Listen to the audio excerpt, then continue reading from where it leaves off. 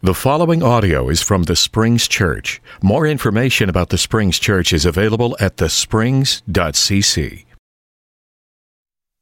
Good morning, Springs Church. Welcome to you this morning in the name of Jesus Christ. To everybody here in the room and everybody gathered in your homes or wherever you are online, welcome to you. And speaking of online, I just wanted to throw out a reminder that if you ever want to catch up on any sermons here at the Springs, we've got a sermon podcast. And if you don't know what a podcast is, I'm sure some of our young, hip folks will tell you, or you can call somebody, your grandchildren, your children, but it's basically a place where you can listen to the audio of any of our former sermons, and it's easy to find. It's at thesprings.cc, and then just click on messages, and you can listen on SoundCloud, on iTunes, on your phone, on your computer, but we've got all the sermons from this series in Revelation so far, and we've got sermons from years past, so if you ever want to catch up or revisit something, thesprings.cc, click on messages. And so we're continuing in Revelation, Citizens of a Different Kingdom this morning. And last week, Ben was in Revelation chapter 5. And this morning, we're going to continue in Revelation 7, verses 9 through 17.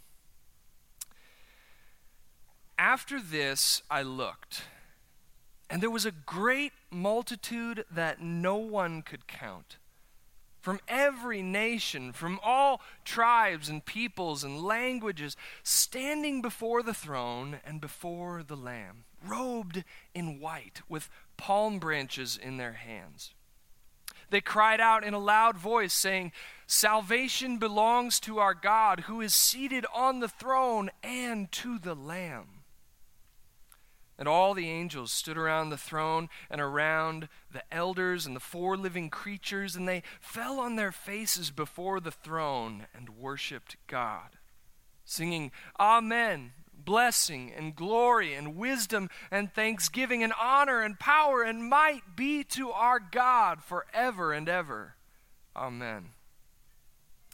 Then one of the elders addressed me, saying, "Who are these, robed in white, and where have they come from?" I said to him, "Sir, you are the one that knows." Then he said to me, "These are they who have come out of the great ordeal. They have washed their robes and made them white in the blood of the Lamb. For this reason, they are before the throne of God and worship him day and night within his temple, and the one who is seated on the throne will shelter them. They will hunger no more and thirst no more. The sun will not strike them, nor any scorching heat, for the Lamb at the center of the throne will be their shepherd, and he will guide them to springs of the water of life, and God will wipe away every tear from their eyes." Let's pray. Jesus, we give you thanks today. We're grateful for your word, for these words, and we ask for the help of your Holy Spirit in reading this text, in learning from it, in being changed by it, and living it out in our lives. I ask you for the gift of preaching, Lord, this morning. I ask that you would lead this church into your unified future. We praise you, Lord Jesus. It's in your powerful name we pray. Amen. This past week, I watched an online presentation by a small businessman. And he said that later that night, he was going to be giving a toast at a party that his company was throwing. And it was a party that they'd been planning for some time, actually, a party that they'd been planning since March 13th, when the pandemic really began to spread in his community. And he said he got all his people, his employees, his staff together, and he gathered them up, and he said, "On October 1st, we're going to stand in a circle, and I'm going to give a toast, and we are going to celebrate the fact that nobody lost their job, nobody's pay was cut, and the company was saved." And indeed, during this webinar last week, he said, "I'm going to give that toast later tonight We're all going to stand around, all of us, and we're going to celebrate the fact that everyone's still here, the company is saved. And I couldn't help but think of John in Revelation 7. Because in Revelation 7, John gives us the future of the church's celebration. John gives us a picture. He gives us this heavenly, triumphant, amazing image. John says, hey, it's March 13th and chaos is abounding, but October 1st lies ahead. And this is the future for the church. So when theologians help us think about things, they like to use labels and categories. And one of the labels or categories they use to help us think about the church is to talk about the church militant and the church triumphant. So the church militant is us. Right here, right now, all across the world. It's the present church in the middle of the struggle, day in and day out. The church militant is us all across the world, right here and now. And the church triumphant is that great cloud of witnesses that has gone before us. The church triumphant is our forebears in the faith who have already passed on, who are already safe with Jesus, who are already even now surrounding the throne of God and praising the Lamb. And so Revelation 7 is this picture of the church triumphant. It's this picture of the church that is even now praising God, and John is saying that is your future. He's saying that's your October 1st. That's the future unified celebration of the people of God from every tribe, tongue, people, and nation. And he says that's what you must begin to live into right now. So let's explore John's vision a little bit more together this morning, starting back in verse 9 of chapter 7. He says, after this I looked, and there was a great multitude that no one could count from every nation, from all tribes and peoples and languages, standing before the throne and before the Lamb, robed in white with palm branches in their hands. We've been talking about Revelation as a mirror, about the book of Revelation as this mirror that we hold up. And we look in the mirror and we see the image that comes to us from Revelation and we say, is that us? Is there a resemblance in that reflection? Is that our community? Is that our country? Is that our church, our struggle? And so we look at the image reflected to us in Revelation 7 this morning of the church triumphant, and we ask the same question. Is that us? Is there a resemblance there between the church triumphant and the church militant? Do we reflect that? And I think the answer this morning is yes and no. Yes and no. No, we don't live up to this glorious, heavenly, idealized Revelation 7 picture. That's our future, but we don't live up to it. And yet, we do reflect it. The church today, even now, reflects this amazingly diverse image. And some of you might be thinking, Brett, how can you possibly say yes? No, we don't look anything like that. That's not what the church looks like. I know that's where some of you are. I know some of you you're fed up with the church. I know some of you, you're distancing yourself from the church. You're ready to walk out the door because the church to you, it doesn't reflect your values. It doesn't value diversity. The church to you is just this monolithic kind of suffocating institution, right? And you're sick of it. And if that's you this morning, I want to invite you to take another look at the church around you. To take another look at the church across the world and across time. Because no, we do not live up to that mirror image reflected from Revelation 7, but the church is beautifully diverse. The church, in fact, is the most diverse coalition of humans in the history of the world.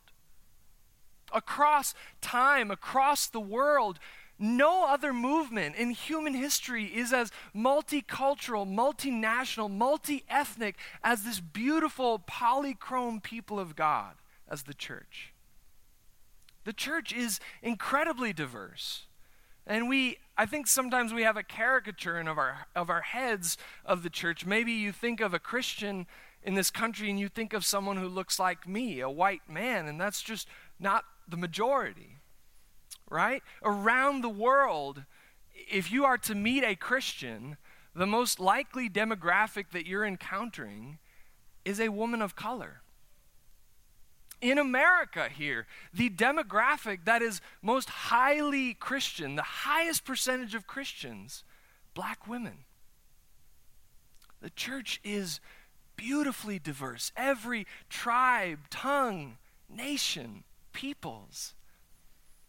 So there is this reflection, and it's amazing to imagine not just hearing it today, Revelation 7, but the first audience. What did they think? This small first century fledgling embryonic Christian community. And they must have heard that and thought either, no way, that can't happen. Not a chance. Or maybe they thought, wow, look what God is already doing. Look where God is taking us. That is the church. There is a resemblance. And yet, we don't live up to Revelation 7. Right? We don't live up even to our own diversity. Right? We do remain divided. We do remain on Sunday mornings in America more segregated than any other hour of the week. We do fall short. And there is a history with the church that we should be sick to our stomachs over. We should be fed up with the way that all of us fall short, and we should be sick to our stomachs when we read the history of the church and the history of the church in this country with slavery and white supremacy and all the Inquisition and Crusades and the problems with the church. You're right to be sick about that. But here's why we don't give up on the church. God has a future for his beloved church. Amen? And that future is Revelation 7. God has a future for his beloved church. If you don't believe that, we should give up. We should all walk out the door if it's just up to us. But if you believe that God is faithful and capable and will take us to that future, that's why we don't give up on the church. God has a beautiful future for the church of every tribe, tongue, people, and nation. And so John continues this vision of this heavenly worship in Revelation 7, and picking up in verse 10, he says, this multitude, they cried out in a loud voice, saying, salvation belongs to our God who is seated on the throne and to the Lamb. And all the angels stood around the throne and around the elders and the four living creatures, and they fell on their faces before the throne and worshiped God, singing, Amen, blessing and glory and wisdom and thanksgiving and honor and power and might be to our God forever and ever. Amen. This is the picture of the church's future. And it's a triumphant image. It's wonderful. It's amazing. And what's really amazing about these words, salvation belongs to our God, is that in the first century Mediterranean society, salvation didn't belong to God. Salvation belonged to the emperor. Right? In that day and age, if you belonged to the Roman Empire, salvation was not with the Lord God. It was not with Jesus. Salvation belonged to the empire.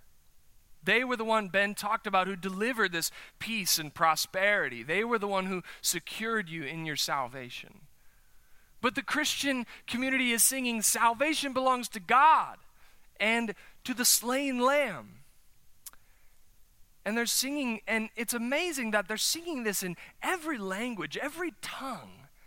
But notice, they're singing with one voice. Take a look at verse 10 once more. It says, they cried out in a loud voice, saying, salvation belongs to our God who is seated on the throne and to the Lamb. God's future for the church is a future of unity in diversity. God's future for the church is not one that erases our differences, but that celebrates and transcends them. It's every language, it's every tongue, one voice, singing that salvation belongs to the God who can unite all of these people under the authority of the slain Lamb. That's what the Church Triumphant looks like. That's our reality, and that's what we begin to reflect even now. The unified, diverse, beautiful Church of Jesus Christ. But unity is a strange thing. And unity is a hard thing. And humans are really able to unite or divide around almost anything. And as much as we talk about unity in the church, it also feels like what we really talk about a lot today in the church and especially in our country is, of course, division. It's become a cliche to talk about how divided we are, how partisan we are, how polarized we've become. And that how each of us begins to see the world through this narrow, highly curated lens, which drives us further divergent from one another. In fact, there's a book published earlier this year by Ezra Klein, and it's called simply Why We're Polarized. And there's a chapter in the book that's really interesting. He talks about the psychology of groups and the way that groups can be formed and people can unite. And really, he focuses on this study in the 70s that was done. And these researchers were asking the question, what is the minimum condition for people to form a group? What is, the minimum set of conditions for, say, me and Leah to feel like we're in a group and that we can discriminate against Ben? What's just the minimum scenario for that to happen? And so what these researchers did was they took about 60 high school boys and put them in a room together. Brave researchers. And they put up two paintings, one by an artist named Klee and one by an artist named Kandinsky. And they separated the boys based on which of these two paintings they preferred, the Klee or the Kandinsky. They separated the boys into two groups. Then they told them they were moving on to an unrelated experiment where they were going to be allocating money to other people. So the boys are giving money away to other boys. It's not going to come back to them, but they have to decide who and how much to give it away to. And they know which boys liked the Klee and which liked the Kandinsky. And what they found, these researchers, over and over, overwhelmingly, the boys gave more money to the other boys that liked the painting that they liked. The Klee boys gave more money overwhelmingly to the other boys that liked the Klee painting, and the Kandinsky boys gave money to the boys that liked the Kandinsky painting. And even when there were opportunities to give, say, a large amount of money to everyone or a small amount of money to just their painting group, they gave the small amount to just the other kids that liked the painting they liked. So in other words, notice that rather than give everybody a lot of money, they would rather increase the gap between the ones who happened to prefer a random painting and the ones who didn't prefer that same random painting. We can unite and divide over anything. Right? Humans have this incredible ability to unite or divide over even the silliest, most inane, meaningless things. And so unity itself is not a virtue we see here. You can be united around something good, something neutral. You can unite around something terrible. Unity of itself is not virtuous. And so the question that the church must ask is not, are we united? The first question we must ask is, who or what is uniting us? Who or what are we uniting around? Because John says that one of the elders addressed me, saying, "Who are these, robed in white, and where have they come from?" I said to him, "Sir, you are the one that knows." And he said to me, "These are they who have come out of the great ordeal. They have washed their robes and made them white in the blood of the Lamb. For this reason, they are before the throne of God and worship him day and night within his temple, and the one who is seated on the throne will shelter them. They will hunger no more. They will thirst no more. The sun will not strike them, nor any scorching heat, for the Lamb at the center of the throne will be their shepherd, and he will guide them to springs of the water of life. And God will wipe away every tear from their eyes." Unity alone is not virtuous. We can unite around anything. Political parties can be united. Hate groups can be united. Boys who happen to prefer one random painting over another can be united. The question for the church is not first, are we united, but first, who is uniting us? And the picture that John gives us in Revelation 7 of the Church Triumphant is a church united in the Lamb. A church of every tribe, tongue, people, nation, united in Jesus Christ, because it is Jesus' reconciling work that is our unity. That's where it is. It's in the Church Triumphant. It's in that heavenly worship. It's in Jesus summing up all things. We are united in the Lamb. So that heavenly unity has become our earthly responsibility. That church triumphant unity has become our duty here and now to live into that image. And we know that when tribalism threatens to tear us asunder, we are united in the Lamb. We know when nationalism or politics wants to leave us polarized, we are united in the Lamb.